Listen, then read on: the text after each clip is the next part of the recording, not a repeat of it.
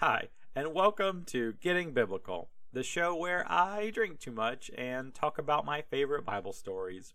I am Matt Smith, your host, and thank you for joining us today.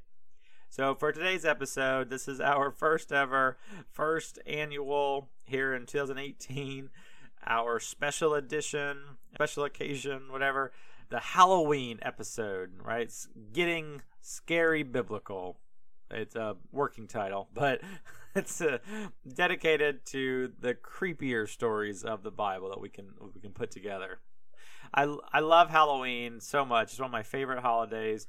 Growing up in a religious household, we did not celebrate Halloween because it was the devil's holiday and had no place in a religious household. But as I grew up and became an adult, I could make my own decisions.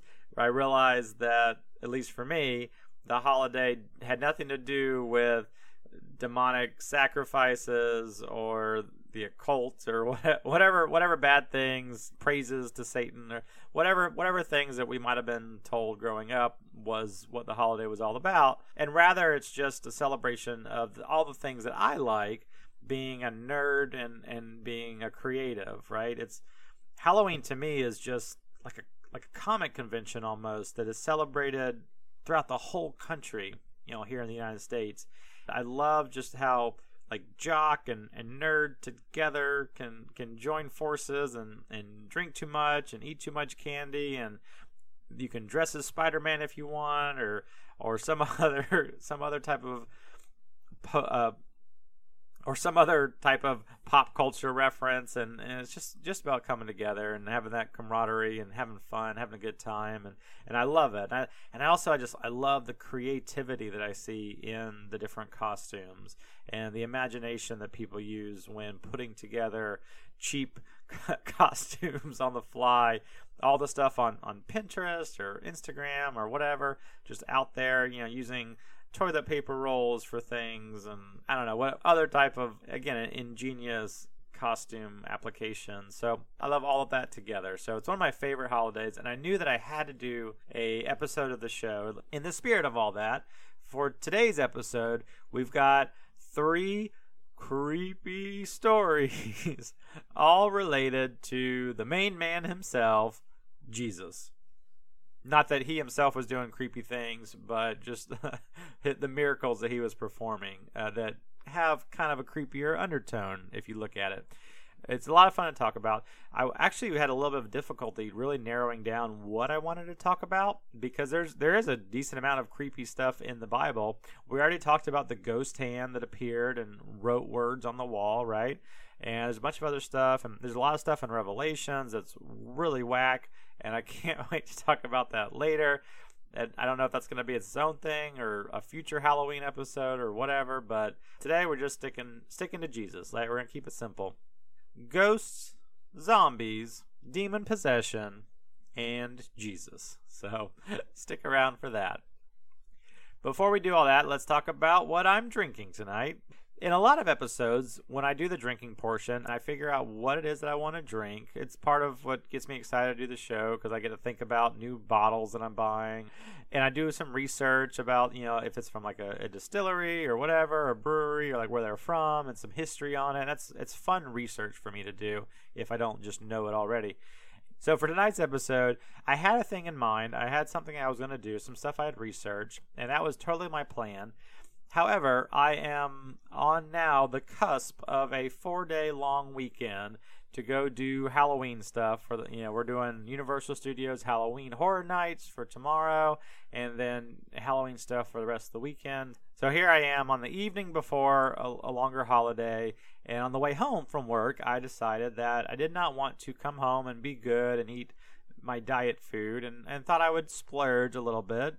Calorie speaking, and I went by one of my favorite taco joints, and then afterwards went to the nearby grocery store and went down the beer and wine aisle to see if there was anything that really stood out, right, or anything that jumped at me.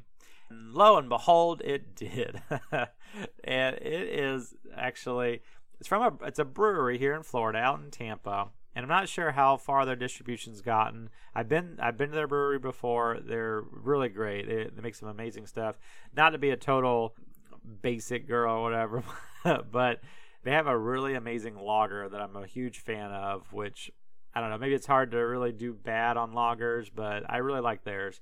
But anyway, the brewery in question is called Coppertail. Again, it's from Tampa, Florida.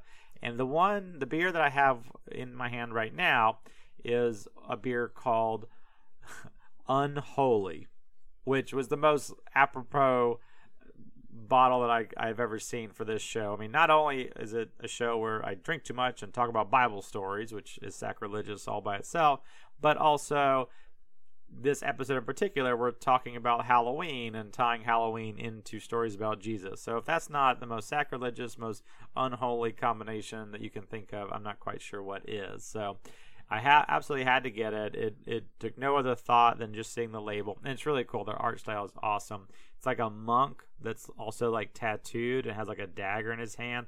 I'm not quite sure what he's up to, but it's really cool. So you should definitely check them out if you ever have the opportunity to do so.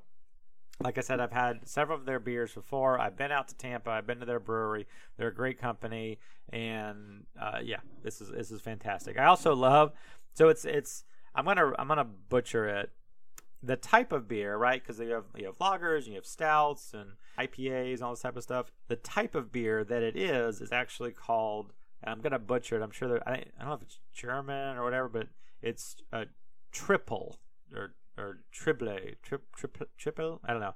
I'm gonna mess it up. I know I'm gonna mess it up. Whatever. So bear with me on that. It's like a potent, like an IPA, but it's not India Pale Ale, which is what IPA stands for. It's just a different version of like a strong pale ale like that. And it's really awesome. Some IPAs I don't really like too much because they're so hoppy and they just beat you over the head with it. And I'm not a huge hop fan like that. However, this one has a lot more like a fruity flavor to it, which just combines with the hops, and it's good. I really like it actually. I'm a huge fan. I'm glad I bought it. I'm glad I did the impulse purchase thing. Anyway, so that's what we're buying it. I hope if you're a fan of beer, check them out. Coppertail Brewing, Unholy, or any of their line of products. They're awesome. So that's what we're drinking tonight, and now we can get on to the show. It's probably going to be a quicker episode. Not long stories, but they're great. We're here for a good time, not a long time, right? I've got two like little small stories about Jesus that combine into one idea that I want to cover. And this one's not super creepy to start off with, but starting off, we've got in the book of Matthew, my namesake, chapter 14. This was like kind of at the peak of Jesus's ministry, and he had just a multitude of people that were following him around and listening to him. And one particular day he had this huge gathering of people and was doing a big TED talk to all of them. And you may have heard this story before where he's trying to feed everybody's hungry, and they didn't have the buffet station set up or anything, so one person has 5 loaves of bread and 2 fish. And the person's willing to offer it up and feed as many people as they can, but who's that going to feed really? Like 4 people? I don't know. Not a whole lot. And Jesus is like, I got you. Let me take care of it.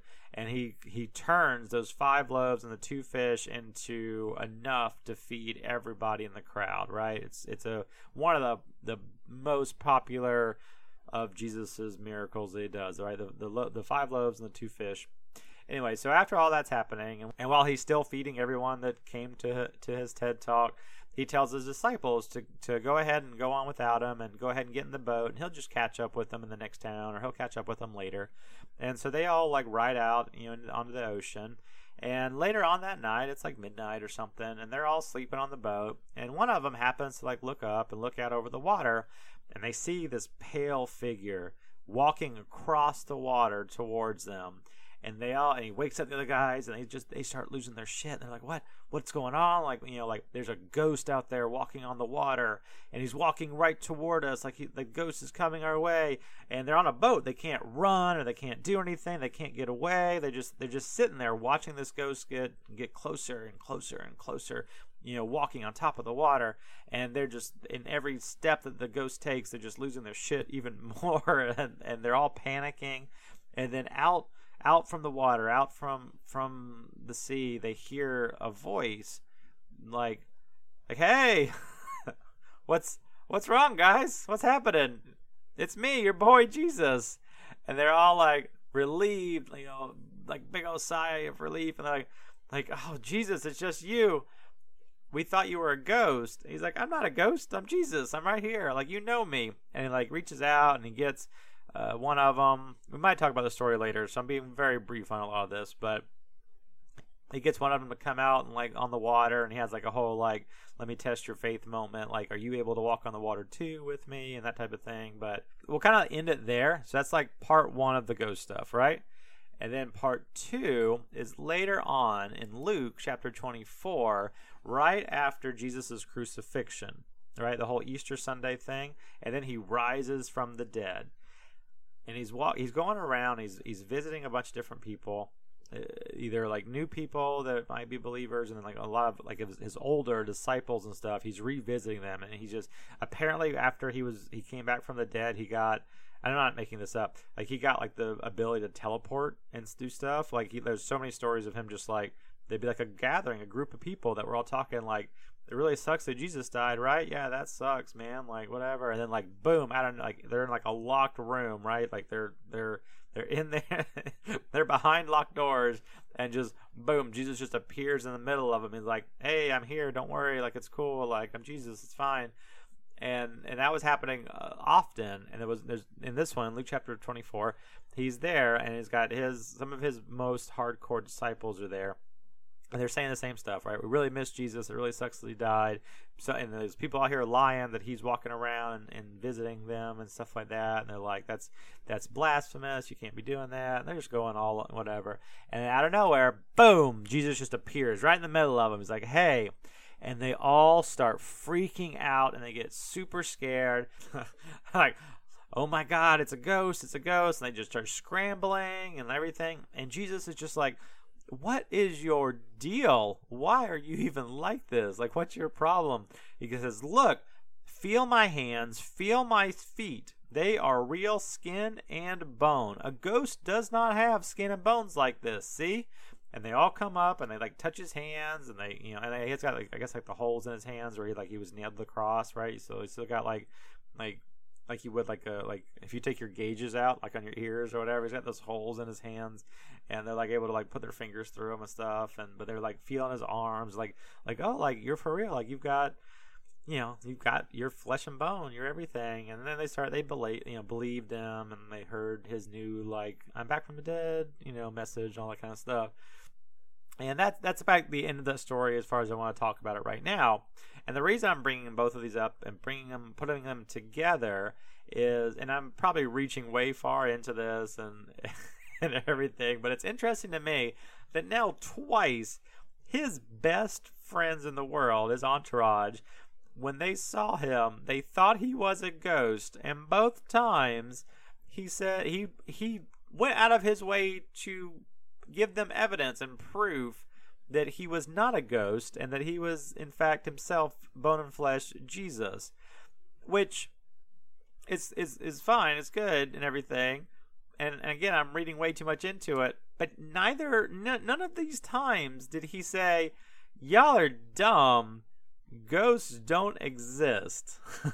Right? Like I think it's to me it's a neat point of interest, because he's not like why would you think I'm a ghost? Ghosts aren't a thing. No, he says, why do you think I'm a ghost? I have flesh and bones, which ghosts do not have. Very, very interesting to me. Like do ghosts exist in the Bible? Is that a thing that Jesus knew about and was had no problem like understanding that they believe? But he was just mad that they thought that he was one of them, right? He's like I know I need a tan, but can you please cut out the calling me a ghost thing? Like, it's kind of rude. Like, here's my flesh and bones. Like, just very interesting. Very interesting. We may or may not get to another ghost story later on down the road. Please like and subscribe to hear more later. But it's interesting that Jesus just his approach was that specifically. So anyway, let's move on. That was kind of like bit one that I wanted to cover. And on part 2 here, in the same time frame, I think this is huge. We're going back to Matthew chapter 27, and this is interesting. And if you don't know, the books of Matthew, Mark, Luke, and John in the New Testament all tell the story of Jesus, but from like slightly different perspectives, right? Namely, each of the authors, Matthew, Mark, Luke, and John. So as you can imagine, some of them tell slightly different details than the others, right? Based on what their perspectives were and what they thought was important to talk about and what they saw themselves and all that.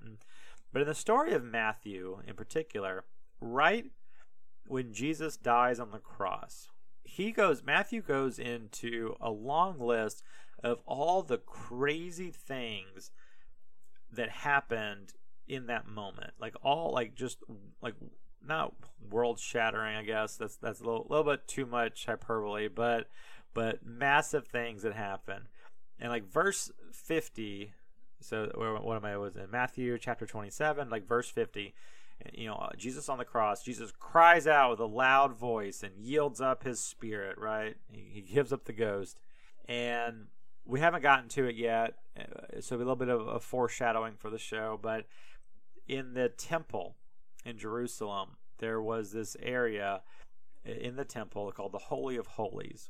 It was covered by this really thick, massive, just awesome, badass, which those are weird adjectives to use for that, but a curtain, just a thick, awesome, huge curtain that separated everyone from the Holy of Holies. And legend had it that God would, from time to time, like just come and chill out and sit in the Holy of Holies, which is why the curtain was there, because if anyone would look at him and see him, and if they weren't worthy, then they would die. And so to keep people from just dying randomly, they have this big curtain to block that off, right? So there's this big curtain. It's a huge thing, and there's a whole. Do I want to get into it now? Yeah, I will. So there's this thing. There's a holiday. There's a time in the Old Testament that once a year the high priest would go into the Holy of Holies to do a thing, and if he wasn't worthy, right, just like Thor with Mjolnir, I guess, but much more aggressive, like if he goes into the Holy of Holies and he's not worthy, he dies instantly.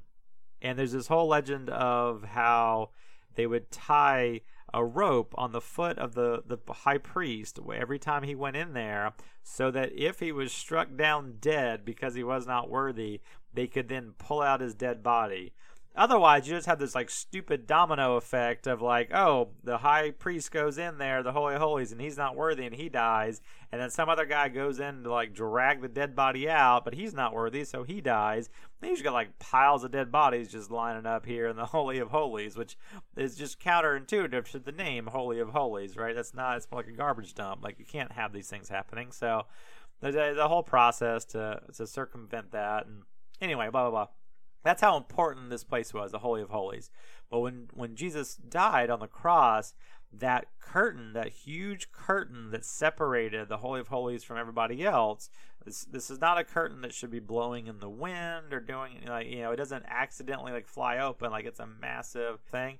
Well, when Jesus died, when he gave up the ghost, right, in verse 50 there, the curtain rips from floor to ceiling, like straight down the center, and just rips in two.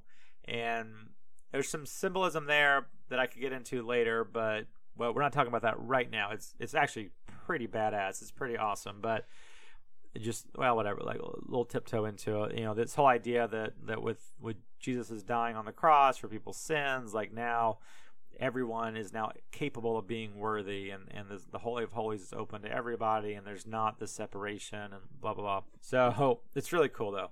So anyway, when Jesus dies, this massive curtain rips in two, which first time it's ever happened, and it says there were earthquakes and there were rocks that split in two, like the earth itself was trembling and shaking and moving and everything because Jesus died.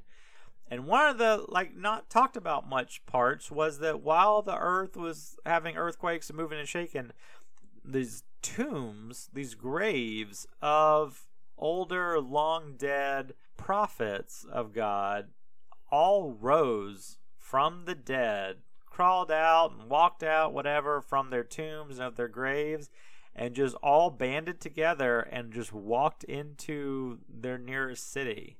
And this whole thing where like the guards who like watched Jesus die, they felt the earthquake and everything, and they go, truly this was the Son of God. It's just powerful stuff. But getting back to it, like dead prophets, and they don't name them, but I feel like we're going to talk about them, or if we haven't already talked about them in the past, ones that have come and gone from like the Old Testament and stuff like that, these old prophets, they all rose up from the dead and just walked into the city and were hanging out.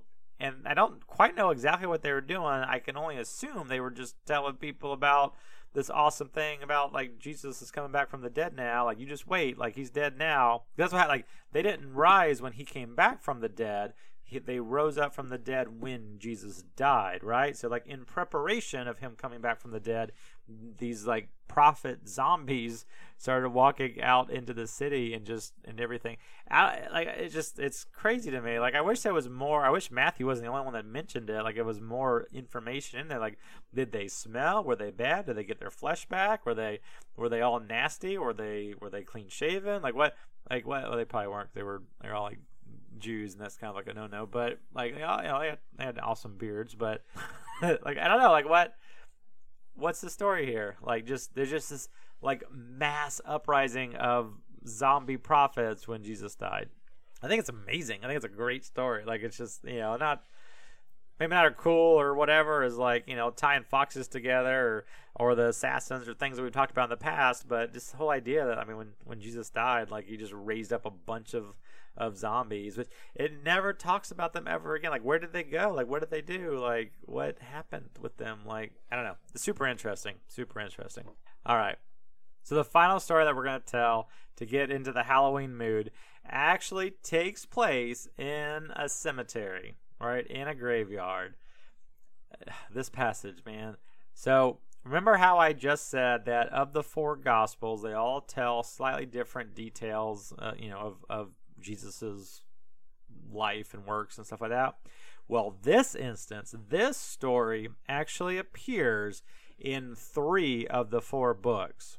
So if there was any doubt that this was a thing or that this happened, 3 out of 4 Gospels approve this story. Like, it is mentioned in 3 out of the 4 of them, which is a pretty big deal. Like, I'm not discrediting any of the other ones if they only appear in one of them or whatever. Like I love all of them.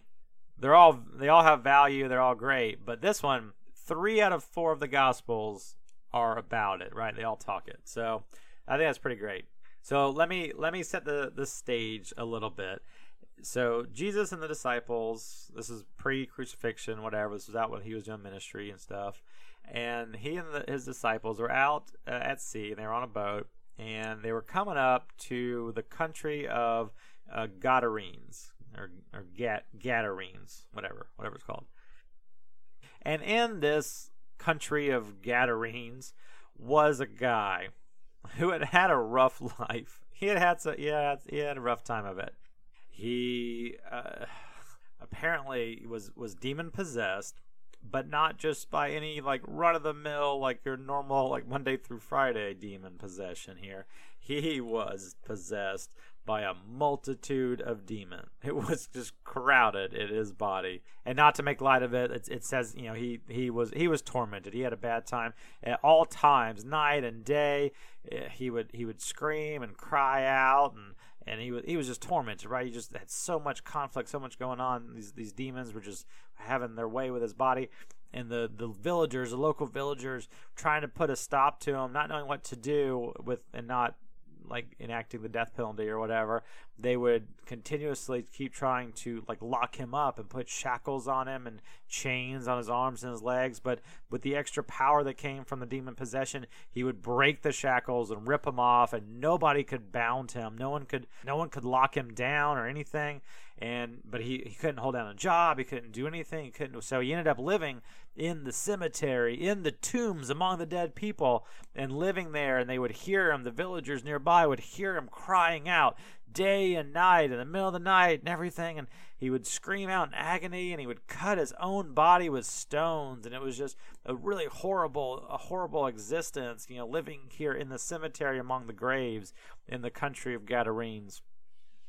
And just an actual, horrific existence, if you can imagine. And Jesus and his disciples, they docked their boat there in Gadarenes. And the man, when he saw Jesus from afar, this possessed man, this demon-possessed man, possessed by the multitude of demons, runs up to Jesus and bows down. He runs out of the tombs that he was living in and comes up to Jesus and bows down. And then he says with a loud voice, here's where it gets interesting. He yells out with a loud voice, as he's bowing down to Jesus, "What have we done to you, Jesus, Son of the Most High God? Please, please don't torment me." Which is such a weird thing, to say. That's one thing that Jesus is not known for, is tormenting people, right? That's not usually his MO. But this guy is like, please, please not. And Jesus immediately says, "Come out of the man, you demon spirit. What is your name?" And they say together in a collective voice. I can only imagine how the audio, like 1,000 different voices overlapped or whatever. We are Venom or whatever type thing, I guess. But this says, "My name is Legion, for we are many." And the legion begged Jesus that he would not send them away. And that's a very interesting verse, because there are some theories out there that when he cast out a demon, he was actually able to just send them straight. If he cast you out, if you were demon possessed and he cast out the demon, Jesus had the ability to just banish to the shadow realm and just banish that demon straight to hell, just straight go drop in the fiery pit, whatever, just boom, you're done. Do not pass go, do not collect $200, just you are banished. So Legion is here begging him, please don't banish us, please don't send us away. And it says, on the mountainside nearby, there was a great herd of pigs that were all feeding.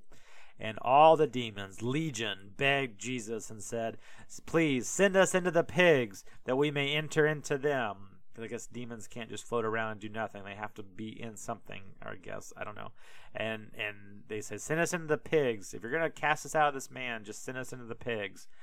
And Jesus gave permission. He said, "Fine, go into the pigs. They're not kosher anyway. Who cares?" So he sends the legion of demons into the pigs, and they do. The demons fly out of the man, and they spiral out, and they go and they enter the pigs, and the herd of 2,000 pigs rush down the steep bank of the mountainside and fall into the sea and drown. And those men that were herding the pigs fled. And they told the story in the city and in the country. And all the people that heard the story, they came to see what had happened. They came to Jesus, and they saw the man who had been possessed and had been shackled and had been tried to be restrained and everything, and saw that he was now sitting, clothed and in his right mind. Even this man who had previously had the legion of demons inside of him. And all the people believed and were afraid. And that's the end of the story. That's about it. A bunch of pigs died, which sucks to be a pig at that point. But they saved a man who had lived in a cemetery a lot of his life and cut himself daily and stuff. And it's, I don't know. It has a kind of decent happy ending or whatever, at least for the guy. And the demons themselves didn't get banished to hell. So there you boys go. Good for you. Whatever. Anyway, so that's the story of the time that Jesus cast out the demons from the guy that lived in the graveyard, and cast out the demons into some pigs, and they all jumped in the ocean and died. But that's our Halloween episode. That's where we're going to end it. That's all I got for you today. Some pseudo ideas, some little bit creepy stories, actually some nice stuff. Either way, that's all we have for today. That's the end of our Halloween episode. I know it's pretty quick. We ran through some stuff pretty quickly here. I hope that you guys all have a great Halloween and a great rest of your week, and thank you again for listening. If you like it at all, please again also share and and all those fun things. And I think I'm just gonna wrap it up now. So happy Halloween, be spooky, be safe, right? But have fun, have a great time, have an awesome day. Cheers.